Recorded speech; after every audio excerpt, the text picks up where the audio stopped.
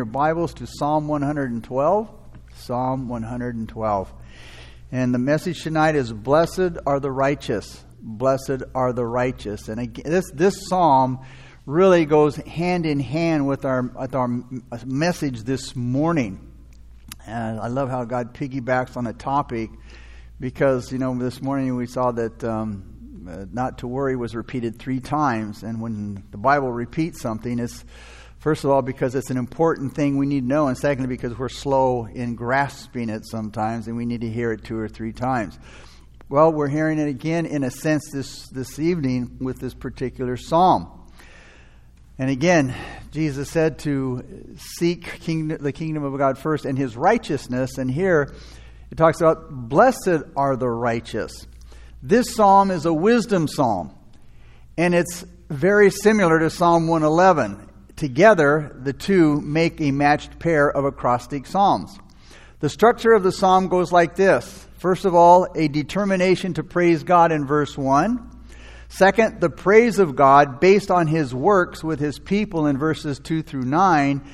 And then third, the defeat of the wicked in verse 10.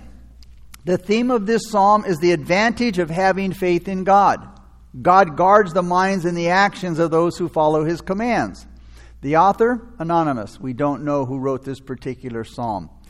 This psalm describes the personality or the character of the person who fears the Lord and truly obeys His word. When you obey the Lord and you truly fear the Lord, the psalm makes the point that that person who truly loves and worships God will be like Him. Anyone will be like the God that he or she worships. The psalm is a promise of blessing. It's a promise of blessing to a person, though, who lives in a certain way. A lot of people want blessings. They want God's best. But there's conditions to be met. We have to meet those conditions. We have to live in a certain way if God is going to bless us. Again, it's like being a parent. If you have children, you don't bless them, you don't reward them for being disobedient. They must live a certain way. The specific blessings of the godly man or woman are described in the main part of this psalm, which is verses 2 through 9. Verse 1, though, and here's the key. In order to receive the blessings that we're going to look at in verses 2 through 9, verse 1 has to be applied by itself before we get the blessings. Verse 1 is the condition for receiving the blessings of verses 2 through 9. Because verse 1 defines who that godly man or godly woman is. Their godliness will consist of 3 things. First of all, they fear God. Look at verse 1 now of Psalm 112. The psalmist says, praise the Lord. Notice, blessed is the man, notice, who fears the Lord. Blessed is the man or the woman who fears the Lord and who delights greatly in His commandments or His word. So that first condition of godliness is he fears God. There's a deep reverence for God in their life. The person who is blessed, according to this psalm, takes God seriously. And without a doubt, he or she takes Him, that is God, with total seriousness. He is the beginning and the end of everything. God is the one that we're all ultimately accountable to. And then the psalmist wrote about the fear of bad news in verse 7. He wrote about the fear of the enemy in verse 8, which we'll look at as we go along in our psalm. But the first and most important fear is the fear of God, which is sorely lacking in our world today, and unfortunately even many times in the church. This verse 1, takes us back to chapter Psalm 111, verse 10. Because if we fear God, we don't need to fear anything else or anyone else. Ecclesiastes 12:13, Solomon came to the same conclusion when he said, fear God and keep His commandments, for this is the whole duty of man. Now, of itself, fear is not an evil thing. We teach our children to fear danger when they cross the street. We teach them to fear sharp objects. One of the things we taught them, don't run with scissors in your hand. You're going to get hurt. We teach them to fear being approached by strangers. But those are rational fears that strengthen us and protect us. The psalmist is writing about fears that can paralyze us. Fears that can make our life miserable.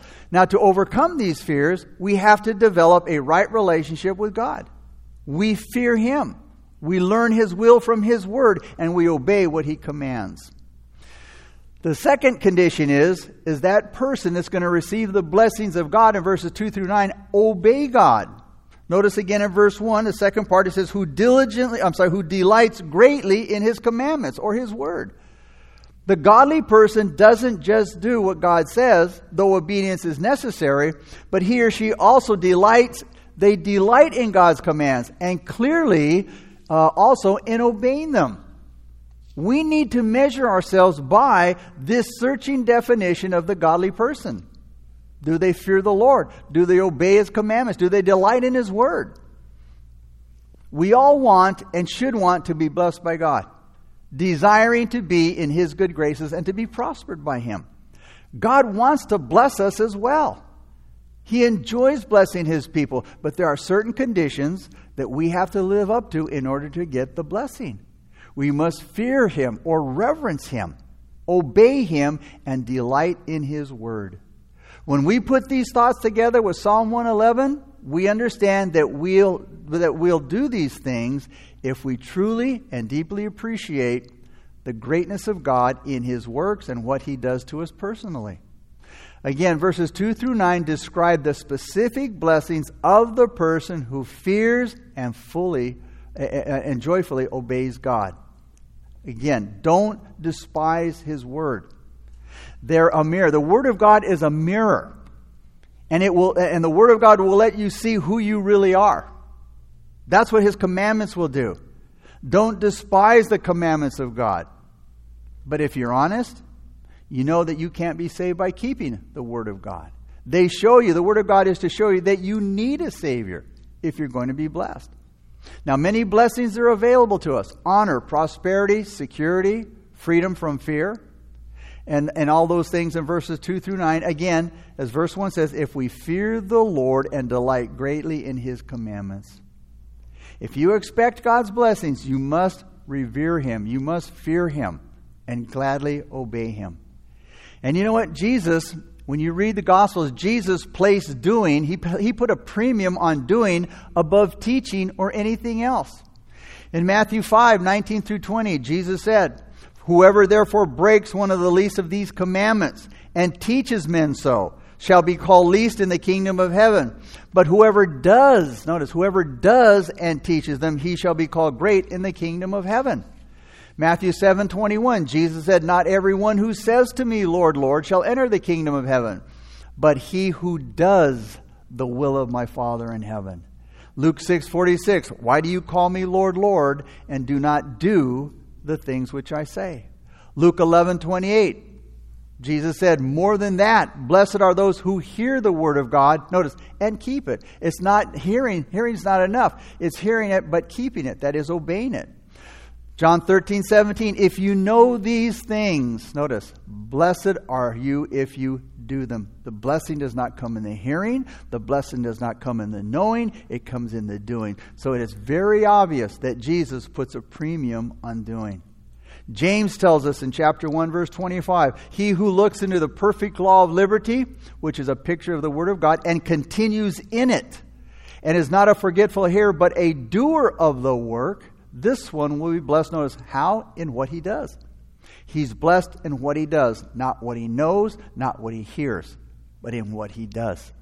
You see, this is the whole purpose for owning a mirror. To be able to see yourself in that mirror and make yourself look as clean and neat as possible. And when you look into the mirror of God's Word, we see ourselves as we really are. It really tells us who we really are. James mentions several mistakes that people make as they look into God's mirror, into the Word of God. First, they merely glance at themselves.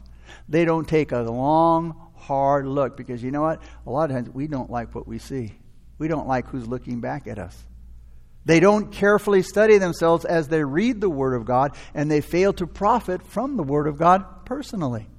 The second mistake is that they forget what they see. James says if they were looking deeply into their hearts, what they would see would be unforgettable. The third mistake that they fail to do is obey what the Word of God tells them to do. They think that hearing is the same as doing. It's not. We just saw that. We Christians enjoy many times substituting reading for doing, even talking for doing. So after we see ourselves, we need to remember what we are, what we see, and what God says. And we must do the Word of God, and then we will be blessed. You see, the Scripture equates your blessings, that is, your happiness, with the depth of your relationship with God. It's not hard to take pleasure in His commandments when you love Him. 1 John 5:3 says, "For this is the love of God, that we keep His commandments, and His commandments are not burdensome." One of the tests of a maturing love is our personal attitude towards the Bible. Because in the Bible is where we find God's will for our lives. It's shown to us there. An unsaved man thinks about the Bible as an impossible book. And that's mostly because he doesn't understand what it says. And I attest to that 100%. When I went into the military, one of the things that they gave us was a Bible. And I was 21 years old, 20 years, and I thought to myself one day I'd like to read the Bible. I've heard a lot about it and this and that, and I said I'd like to read it. And so I thought, well, I got plenty of time now. And they gave me the Bible. I read the first chapter, and before I got to the end, I closed it up. I said, this is ridiculous. It makes no sense. You see, because it's a spiritual book, and I was not a spiritual person. It was just so... I go, who in the world wrote this? Why did they read it? It made no sense to me. Again, it was an impossible book. And again, it's because I didn't understand the spiritual message. Paul said that, only the spiritual can discern what is in the Word of God. I didn't understand the spiritual message. An immature Christian looks at the demands of the Bible to be a pain, to be troublesome, to be a burden. They're kind of like a child who's learning to obey. When your little one is growing up and they're learning to obey, what is their favorite question? Why? Why can't I do that? Why can't I touch that? Why can't I play with that? Why do I have to do it that way? Wouldn't it be better to do it like this? But a Christian who experiences God's perfecting love finds themselves enjoying the Word of God, really loving it. They don't read the Bible like a workbook. They read it like a love letter. Something that they love. The longest chapter in the Bible, and we'll be getting into it not too far from now, is Psalm 119. The theme of Psalm 119 is the Word of God. Every verse but 2 mentions the Word of God in one way or another as law, precepts, commandments. But the interesting thing about it is the psalmist loves the Word of God. And he enjoys telling other people about it. Psalm 119:97, the psalmist says, "Oh, how I love your law." Psalm 119:14 and 162, he says he rejoices in the law. Psalm 119:16 says he delights in the law. In Psalm 119:103, he says it's honey to his taste. In fact, the psalmist turns God's law into a song. In Psalm 119:54, he says, "Your statutes have been my songs in the house of my pilgrimage." Think about it. Think about, going down to, I don't know if they have them in the city library, and looking at the penal code for the town and all the laws that are in the town, and then making a song out of all of the laws, and it being a source of joy. Because you think of laws and they don't appeal to us as being joyful.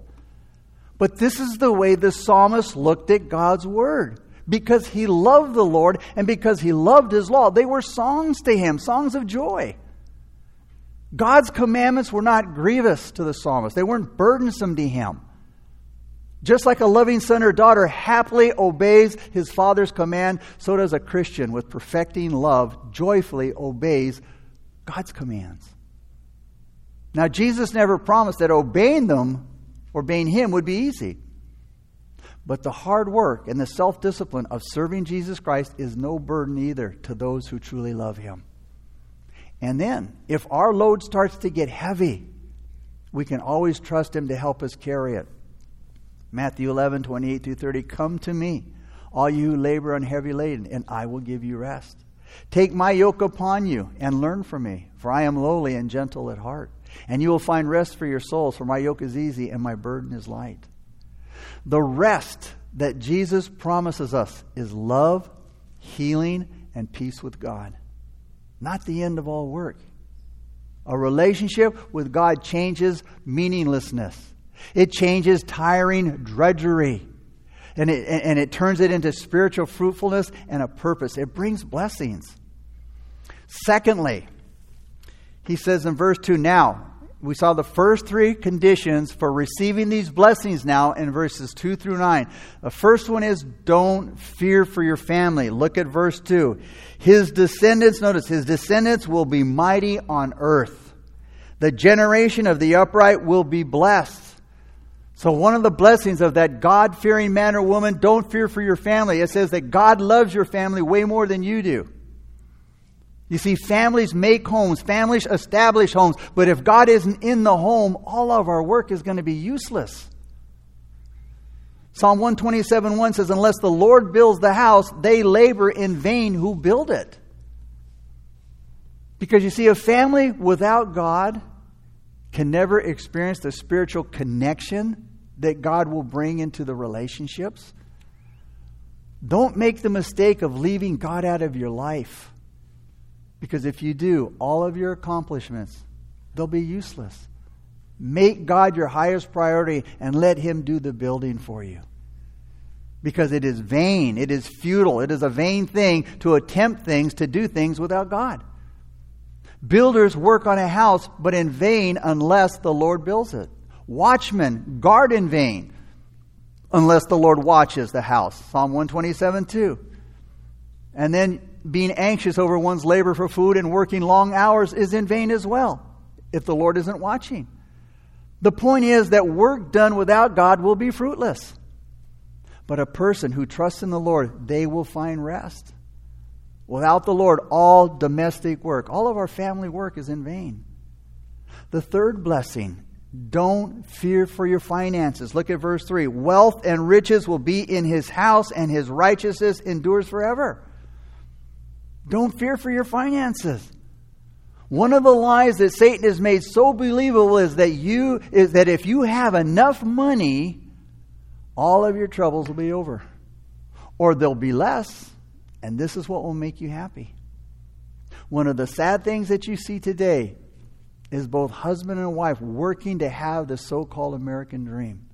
The nice cars, the houses, the boats, all of the toys, but they're empty. Listen to the prophet Haggai in chapter 1, verse 4-6. It is time for you yourselves to dwell in your panel. Is it time for you yourselves to dwell in paneled houses? And this temple lie in ruins? Now therefore, thus says the Lord of hosts, consider your ways. You have sown much and bring in little. You eat, but you do not have enough. You drink, but you're not filled with drink. You clothe yourselves, but no one is warm. And he who earns wages, notice, earns wages to put it into bag with holes. Work, work, work. Weekends, overtime. But you still can't get ahead. It seems like everything that I do doesn't help. Because the people hadn't given to God first in their lives. Their work wasn't fruitful. And their material possessions didn't satisfy them. You see, they were too preoccupied concentrating on building and beautifying their own lives, their own homes. So God's blessings was held back because they no longer put God first. They were robbing God. Did you know that you can rob God? Listen to Malachi 3:8-10. The scripture says, how can you rob God, you might say? Will a man rob God?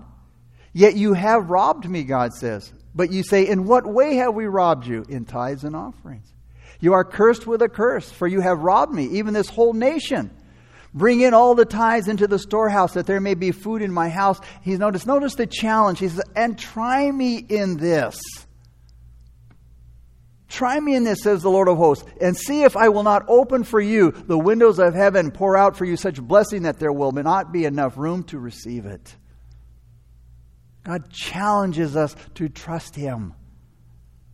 The people here in Malachi's day, they ignored God's command to give a tithe of their income to His temple. Maybe it was because they were afraid of losing what they had worked so hard to get. But if that's what they thought about their God, they misjudged God. Jesus said in Luke 6:38, give and it will be given to you. And when we give, whatever it is, we have to remember that the blessings that God promises aren't always material things, and they may not be totally experienced here on earth. But you know what? We will receive them in eternity with Him. Listen to what Moses said would happen if they neglected God in Deuteronomy 28:38 through 45. He said, you shall carry much seed out to the field, but gather little in, because the locust shall consume it. You shall plant vineyards and tend them, but you shall neither drink of the wine nor gather the grapes, because the worm shall eat them. You shall have olive trees throughout all your territory, but you shall not anoint yourself with the oil, because your olives shall drop off. You shall beget sons and daughters, but they shall not be yours, because they shall go into captivity. Locusts shall consume all of your trees and the produce of your land. The alien who is among you, that is the foreigners living among you, shall rise higher and higher above you, and you shall come down lower and lower. He, the foreigner, shall lend to you, but you shall not lend to him. He shall be the head, and you shall be the tail. Moreover, all of these curses shall come upon you and pursue and overtake you until you are destroyed, because you did not obey the voice of the Lord your God to keep His commandments and His statutes, which He commanded you. Isaiah 55:1 and 2, it says, everyone who thirsts, come to the waters, and you who have no money, come, buy and eat. Why do you spend money for what is not bread, and your wages for what does not satisfy? God said, listen carefully to me, and eat what is good, and let your soul delight itself in abundance. You see, happiness can't be had by chasing after it, by making it your goal. True happiness is a byproduct of your relationship with God. Your happiness is caused, or I should say your unhappiness is caused by looking in all of the wrong places and in things that can never satisfy. No person, no place, or thing can ever make you happy. The fourth blessing that we see in verse 4 now is don't fear the dark times in your life. Look at verse 4. Unto the upright, notice, there arises light in the darkness. He is gracious and full of compassion and righteous. Why not? Okay, why don't we fear the darkness? Because Psalm 42 says there arises a light in it. Well, here in verse 4 it says there arises a light in the darkness. Here in verse 4. And then in Psalm 42:8 it says, in the night His song shall be with me. We don't fear dark times because God is gracious, He's compassionate, and He's righteous. And you know what? Never forget in those dark times what God has promised you in the daytime. You know, we tend to forget in the night those things that God has taught us in the day, because dark times seem so alone. They seem so evil. They seem at times when we're the most lost.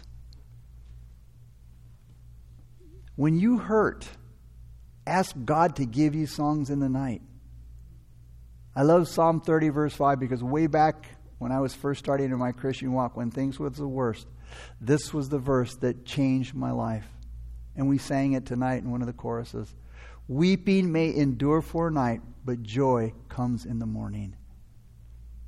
And when I read that, everything changed. It didn't say when the joy was coming in the morning. It didn't say what morning, but it was a promise. There's weeping for a night, but joy's coming in the morning. God promised me that this dark time would not last forever.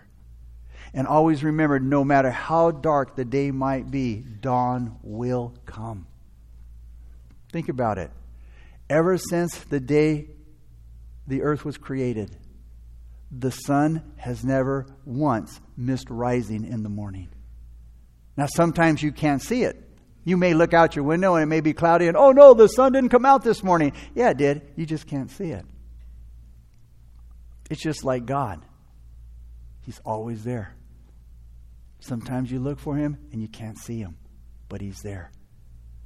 You see, that was Paul and Silas's experience after being stripped down, beaten, and put in stocks and put into prison.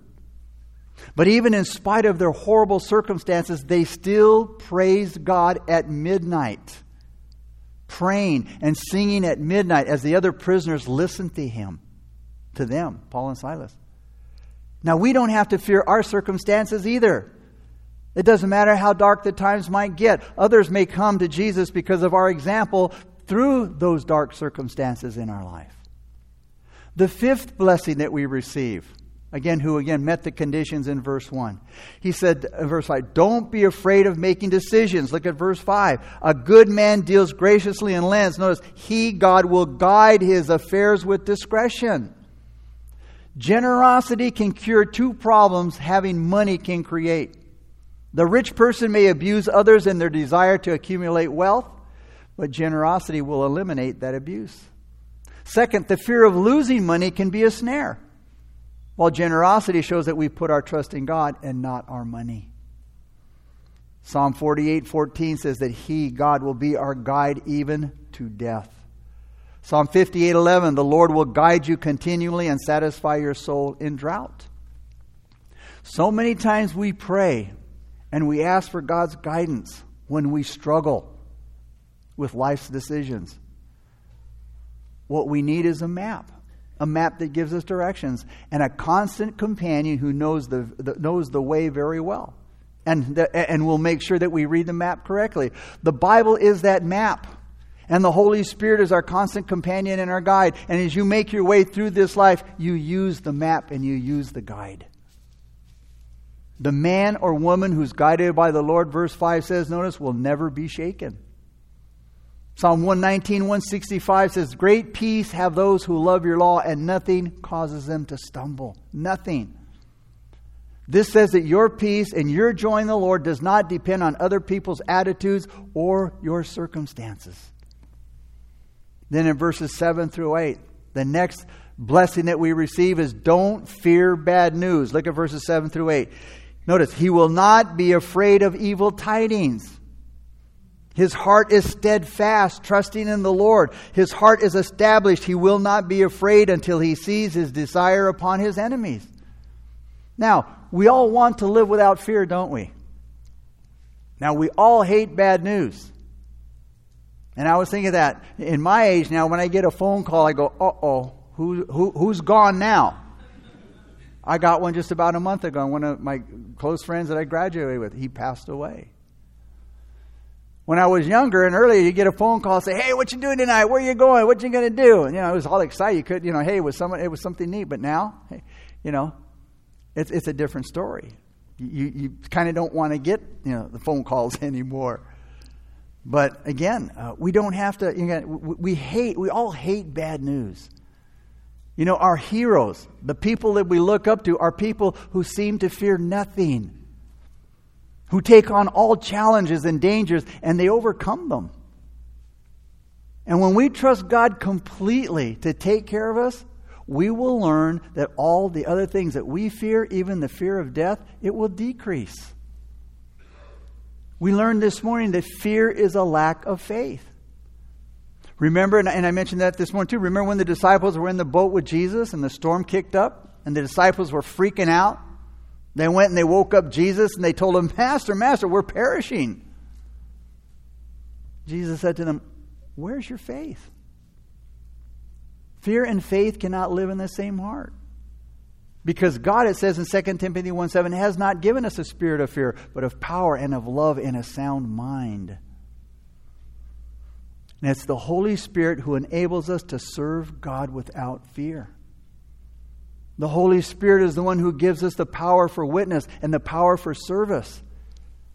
And it's useless for us to try to serve God in our own power, that is, without the Holy Spirit. Now, talent and training and experience, those things are helpful. But those things cannot take the place of the power of the Holy Spirit. And now let's look at verses 9 and 10. The psalmist says, He has dispersed abroad. He has given to the poor. His righteousness endures forever. His horn will be exalted with honor. The wicked will see it and be grieved. He will gnash his teeth and melt away. The desire of the wicked shall perish. Those who trust the Lord and give generously to people who are in need, it says their good deeds will never be forgotten, and their influence, and they will have influence and honor. Don't fear your enemies, because you see, they've already been defeated. Numbers 21:34 says, Then the Lord said to Moses, Do not fear him, for I have delivered him into your hand.